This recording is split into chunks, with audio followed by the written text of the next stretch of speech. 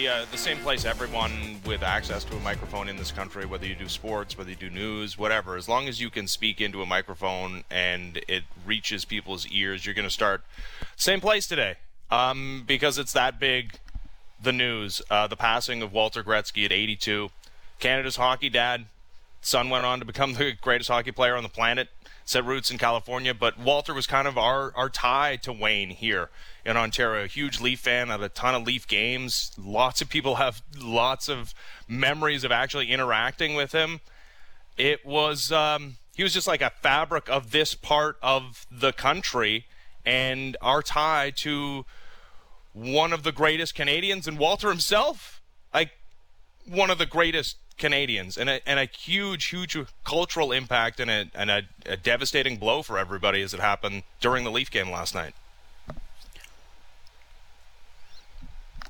So, if you go on social media today, or if you just pop on your phone, your Instagram, whatever, you'll probably find that a lot of your friends and or family members have met this man, that have had interactions with this man, because he was truly a public figure who seemed to happily embrace that role and who made time for everybody. And one of the things, I didn't know Walter Gretzky. I know you didn't know Walter Gretzky. I don't think a lot of people knew Walter Gretzky, but it sure felt like we did. And I think there's something really special about that. And the thing that popped in everybody's head, the Canadian hockey dad, right? Canada's hockey dad.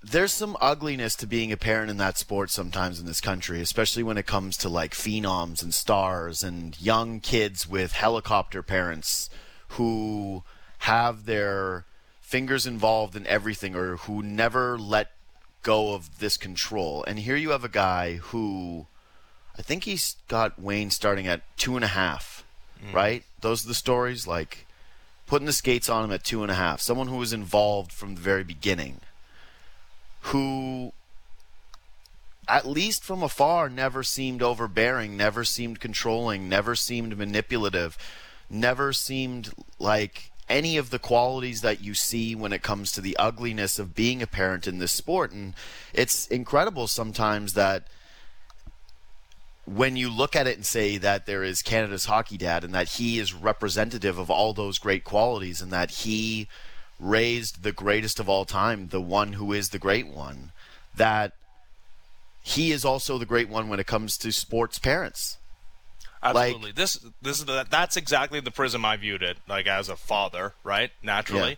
And with kids that play sports. And we just did this whole thing breaking down the Tiger Woods documentary. And yeah, sure, Tiger thought he was best friends with Earl. And certainly there was some level of connection. And what Earl did was partly to connect with his son, but he was pretty cold and calculating in the way he went about it, trying to create the greatest golfer of all time with one explicit goal.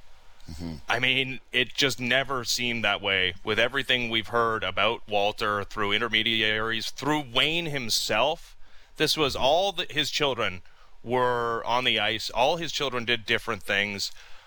He just seemed like the perfect combination of, hey, you want to do this? I can help you. I have experience in this, and I will be there on the ice with you. I will set the drills up for you, but I'm not going to push you to a state where you're going to resent me or the sport.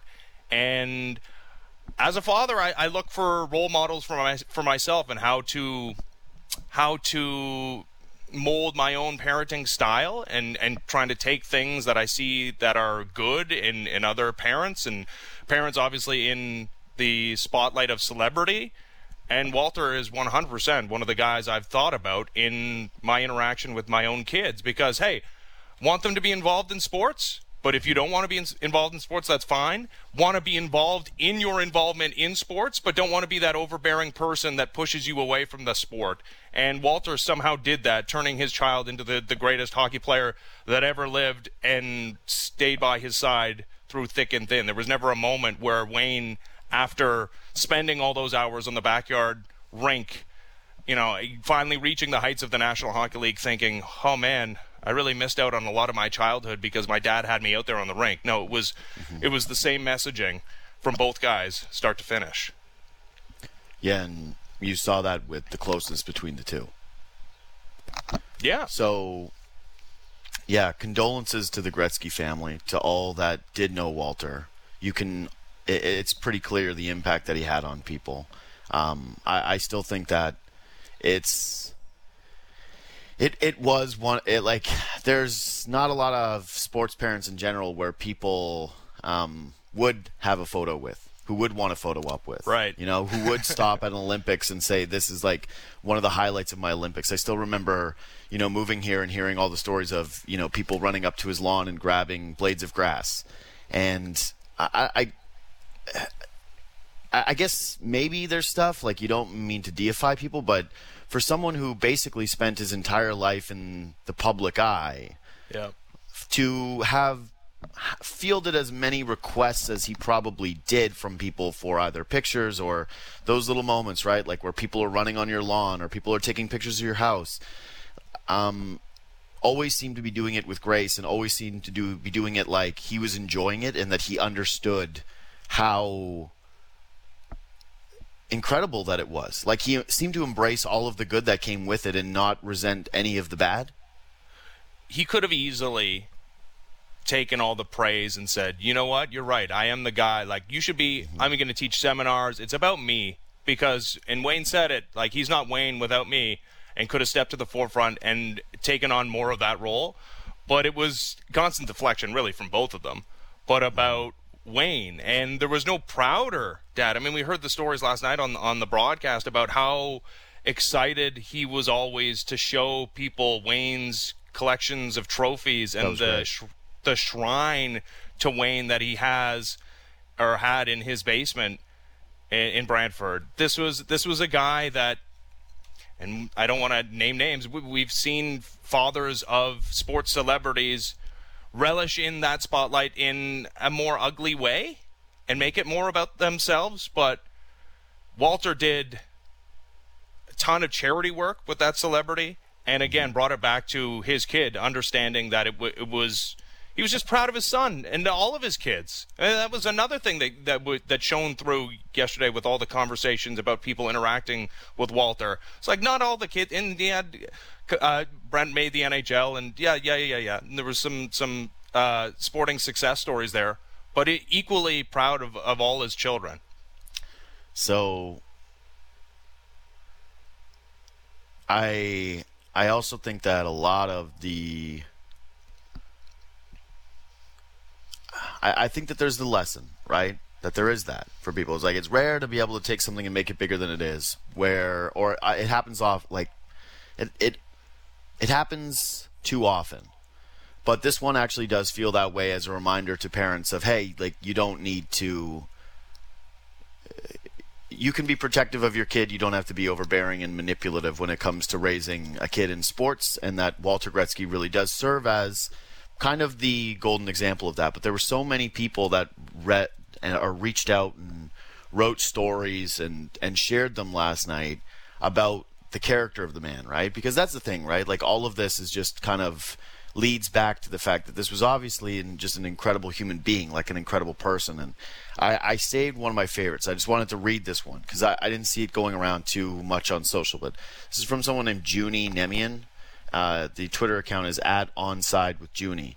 And this person wrote, sad to hear about passing of Walter Gretzky. We were once leaving a hotel in Helsinki on a hockey trip with Brantford Bantams. There was a homeless man sitting on the street. Walter asked the driver to wait. Literally passed the hat around the bus, gave all the money to the man, and said, okay, we can go now. Yeah. These are the stories that are, untold. And there's also the stories of basically starting CNIB. He's one of our greatest Canadians, one of our best humans. He's part of the Order of Canada for a reason. He, remember, also was a father during an era in which people weren't as woke, where you had more leeway to not be the way he was and didn't, right? Like, he was kind of ahead of his time in that respect. Like, there's a lot of sports parents of that era who were harder, who viewed their role as more of a disciplinarian, as not a friend and not somebody that their child could grow up with in that way, and that's how it was supposed to be. But he didn't see it that way, and all his children were better off for it, and he'll be missed by everyone, and including, yeah, man, when you said that thing about, hey, a lot of people didn't meet him but felt like they did. Honestly, yesterday when I heard about his passing, I had this like faint memory in my mind of meeting him. And I couldn't tell you whether I did or not, but he was so ubiquitous around the city, and he was so in that arena at Scotiabank Arena around the Maple Leafs, and I've been down there numerous times as part of my job. Like, I couldn't tell you if I met him or not, but I did honestly feel like I had met him before. And again, he was a huge Leaf fan. So let's talk about his team. Yeah, let's. It really sucks that his kid never got to play for this team. But yeah, the Maple Leafs did the thing that is so understandable that we would have understood it in the Oilers series, because they've been so good and so consistent and playing without a letdown for so long that, and this sport is so random at times that you would figure, hey man, losses happen. They outplayed the Vancouver Canucks last night. Like, all things being equal, the Toronto Maple Leafs should have won the game. But they didn't, because they had the inferior goalie and because Austin Matthews and John Tavares missed open nets, and an inferior team won a hockey game on the back-to-back at 10 o'clock Pacific time for the Toronto Maple Leafs. Michael Hutchison was not going to have a .950 save percentage this season, I think, is where I came away with. Yeah, Hutch stunk. That first goal was just awful, and then the next one somehow was even worse. He had another one that went through him that didn't end up in the net. He was swimming all night. It was a battle for that guy. And it was too bad because he's been having a really good season. But yes, there's a reason why Michael Hutchison is Michael Hutchison, and that showed up last night. And I really did think that, Leafs came out with a lot of jump. Compared to the Canucks anyways, like, their talent was obvious to the degree where it's like they could kind of sleepwalk through a performance like that and still finish the first period up 9 shots. And William Nylander was buzzing. I thought the third line was buzzing. And then they started to slow down and looked a little cooked. And we used to say this about the Leafs in the past, and I don't really think that this stuff matters as much anymore because of their positioning in the regular season. But backup goaltending like that really hurts you on nights like this where you're searching for energy, you're searching for a lift, you're trying to get a bounce, and then a couple end up in the back of your net that probably feel a little bit more deflating than on a normal night with your regular goalie where you feel like you can have a little bit more of a pushback. So, yeah, I think that what you said is true. It's certainly not... It's not the type of game that we would evaluate in this season the way we would in years past. One is that they do have a good backup goaltender in Jack Campbell, so you know that he's eventually coming back and that you're not one injury away from playing Michael Hutchinson. But two, you're not fighting with Tampa and Boston in the regular season standings, hoping to leapfrog one of them to have an easier matchup in the first round. Because that was so much of the story of the backup a year ago and the year before that, which is you're losing all these points and it's costing you because it's resulting in you facing Boston in the first round. Now that's not really a big deal. You play Hutchinson last night. My first inclination was, wow, this is kind of playing it a little too cute. Freddie Anderson basically just had almost 2 weeks off. Why not just play him in a back-to-back? And then my mind goes immediate to rationality, which is, yeah, because they don't need these 2 points. No. And they should be able to pick them up with Michael Hutchinson. And they almost did. Even with Michael Hutchinson allowing 2 putrid goals. Again, they missed 2 wide open nets from 2 great goal scorers. I had 2 things from that game that I wanted to highlight, though, because Hutch was obviously the main story and the back-to-back. One is that Matthews doesn't look right. He hasn't looked right. And I don't know if it's related to the injury or if he needs more time, but that's a back-to-back, and so you say, okay, well, maybe it wasn't there, but wasn't exactly dominant in that. Like, I wouldn't say that Oilers game happens because of Austin Matthews. Like, he wasn't dominant in the third game against the Oilers. There just doesn't seem to be as much bite to his game. The shot does not look to all the way be there. There was the cool little spinorama move that he did, but I wonder how healthy the wrist is. Like, I do have thoughts on whether it's something where the team has told him, hey, it's going to suck for the most of the season. We're going to try to rest it in certain spots, but you're going to go out there. Or how much he still wanted to try and catch 50 or be out with his teammates or play against the Oilers in what was an important game. But it's something I'm watching. I don't think he has looked like Austin Matthews over the last 2 games. You seem to disagree. Maybe. I mean, here's the thing. He was playing the best hockey of his entire career and exactly like legitimately the best player on the planet before he went down with an injury. So, anything that's not that is going to feel in stark contrast to it. He's coming off a game where he had 7 shots on goal, right? Like he was that's pretty good. Didn't quite have that yesterday. I don't know what his shot total was yesterday. But that's the thing. When Austin Matthews gets 7 shots on goal, the pucks go in the net. Yeah, and they weren't early on in the season. There was those couple of games where he had all those shots and very few goals. So maybe he's going through another one of those things. Yeah, it's not like he looks discernibly bad to my eye. But that's not what I'm saying. That's not the case I'm outlining here. I'm just saying that he looks like there's a little bit of missing pepper on the shot. There looks to be a little bit of missing aggression, but I cannot tell right now, anyways, if it's because it's the first game back and then a back-to-back, or whether or not it's something. But if we're doing an Is This Anything, then I would say that it's something, and it's clearly going to be monitored moving into the next game. I know what it is. I figured it out. What? I should have led with this. This is obviously what it was. Daddy put a couple ducats down on him to score at minus 110 after the scoring slump against the Vancouver Canucks. And wide open cage, can't put it in. So that's what it was. Sorry, I put the hex on Austin Matthews. Sorry, but I know you think you put the hex on, but no, my mom put the hex on. What did she say? She was texting me last night. She said that every time she watches Leafs games, it's a disaster. It's just dramatic, just like her son. But she stayed up late to watch that thing? I told her to go to bed. She didn't want to do it. She actually said that she's been enjoying it enough where she wanted. Although I love my mom to death, but of course this is the game that she chooses to stay up and watch. And she's texting me late at night, and I told her, I'm like, hey, go to bed. And then all of a sudden, bing! It's the third goal goes in, and it's a response from her about her being a curse, that she's the curse. Not everyone. I wonder what it is. That's sports genetic. Fans. Everybody feels like we're all the curse, but it's not just us. It's just Dangle said the same thing the other day, where he feels like he's the curse. Everybody just feels like they own a part of whenever their tortured team loses, that they're a big part of that happening.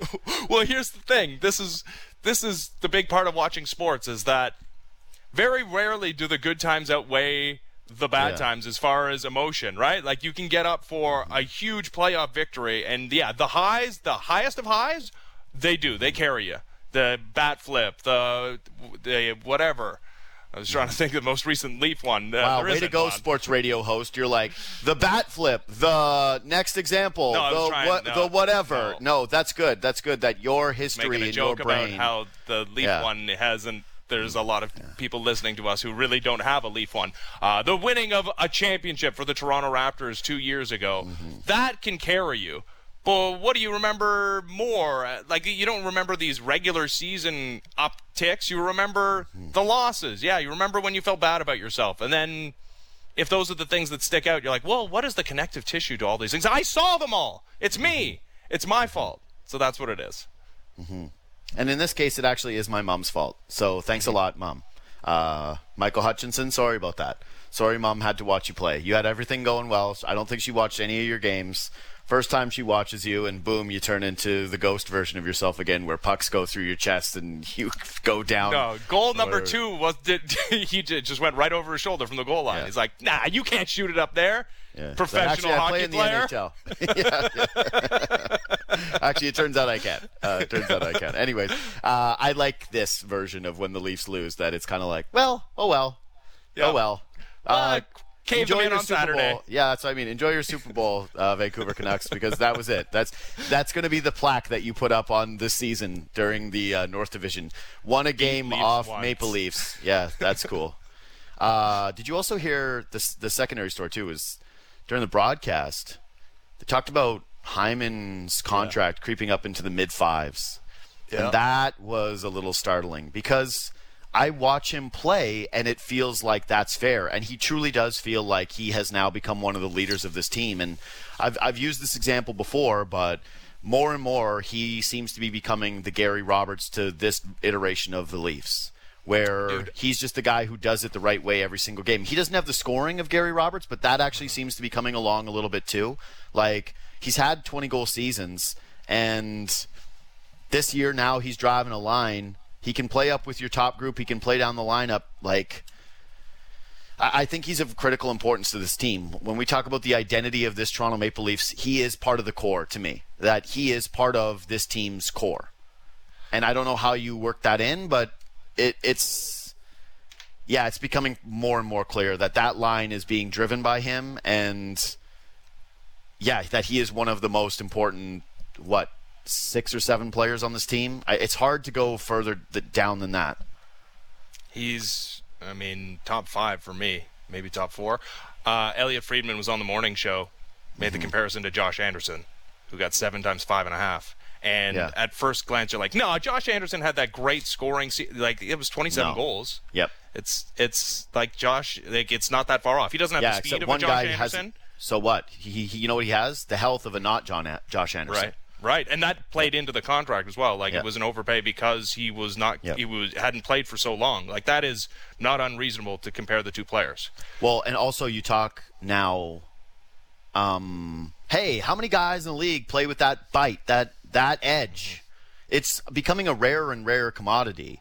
And if you don't think that the people around the league who watch hockey for a living, the general managers and the coaches, don't feel the way about Zach Hyman that probably Babcock, Kyle Dubas, and Sheldon Keefe have felt about him, I would guess that you're very wrong. That everybody's coveting that guy. That every time he shows up in an arena, guys look at him and say, "Oh, that's a culture setter." And that's not just a culture setter. That's someone who comes in there and brings you high-level play every single night. The Energizer Bunny. Maybe you're not watching as much hockey outside of this division as I've actually started to previously. Watch more. Yeah. But here's what I can assure you, is that those scouts and those executives are watching all the teams, including, the top team in the National Hockey League, and setting themselves up for an off-season and who's going to be a free agent, and well aware of the narrative and the reality of Zach Hyman and where he's put himself this season. And driving a third line, and then at the end of the game, you need a goal. It goes back on the top line in Joe Thornton's place. So, 7 times 5.5 might sound outlandish, but that's not to me, not what I've watched. Today from 5 to 7 on Sportsnet 590 The Fan, it's Arash Madani and Stephen Brunt. Guests will include Keith Kachuk and Kevin Bieksa. Tim and Friends debuting on Monday on Sportsnet 590 The Fan and Sportsnet. Strongly.